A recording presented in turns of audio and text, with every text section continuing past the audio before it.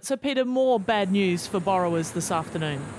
Yeah, that's right, Sally. As predicted, the Reserve Bank has pushed up its cash rate by a quarter of a percentage point to 3.35%. So that makes 9 consecutive rate rises since they started rising from near zero back in May. So that's quite a burden for borrowers. But the issue is that the Reserve Bank sees that inflation is very high globally. It's still very high here in Australia, running at an annual pace of 7.8%. And the Reserve Bank, in the statement released after this afternoon's decision, saying that the priority is to return inflation to target, saying that high inflation does make life difficult for people and damages the functioning of the economy. But if they didn't move quickly to deal with inflation, it would become entrenched in people's expectations. And reducing it would come at a very high cost later on, saying that they expect further increases in interest rates will be needed in the coming months ahead to bring inflation back down towards their target band of 2 to 3%. Peter, rate rises are designed to cool demand in the economy and try and get inflation to come down. Are we seeing any sort of success with that as yet? Well, not really so far, Sally. And in the statement, the board recognises that the rate rises operate with a lag effect, given that we had 8 last year, and the full effect of those cumulative increases in interest rates are yet to be really felt in mortgage repayments. There was some optimism last week about retail sales in December falling quite sharply by 3.9%.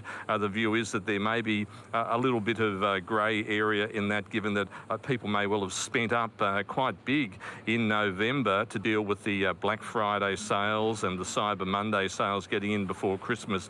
So the Reserve Bank, and they make this point again in the statement, that they're waiting for real evidence to see that inflation is falling. And having just gone through the statement, there's no evidence at all that they are planning to pause rate rises anytime soon. Peter, what about later in the year when some borrowers on fixed rate mortgages will face the mortgage cliff as those rates end?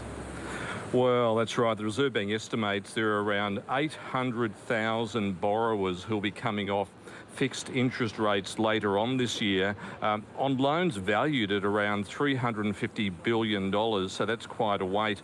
Actually, banks are now rushing to offer products for customers to deal with the higher interest rates world. And earlier today, the National Australia Bank's online bank, UBank, said it was going to be extending its maximum loan for borrowers refinancing loans from 30 years to 35 years. Of course, the sting in the tail with that is that you might end up paying around about $60,000 more in interest if you go to 35 years. Now, most of those are currently on very low rates of just under 2%. And Sally Tyndall from the research house Rate City says when those expire, there's a painful reality check in store for borrowers who had been betting variable rates would stay close to zero until 2024.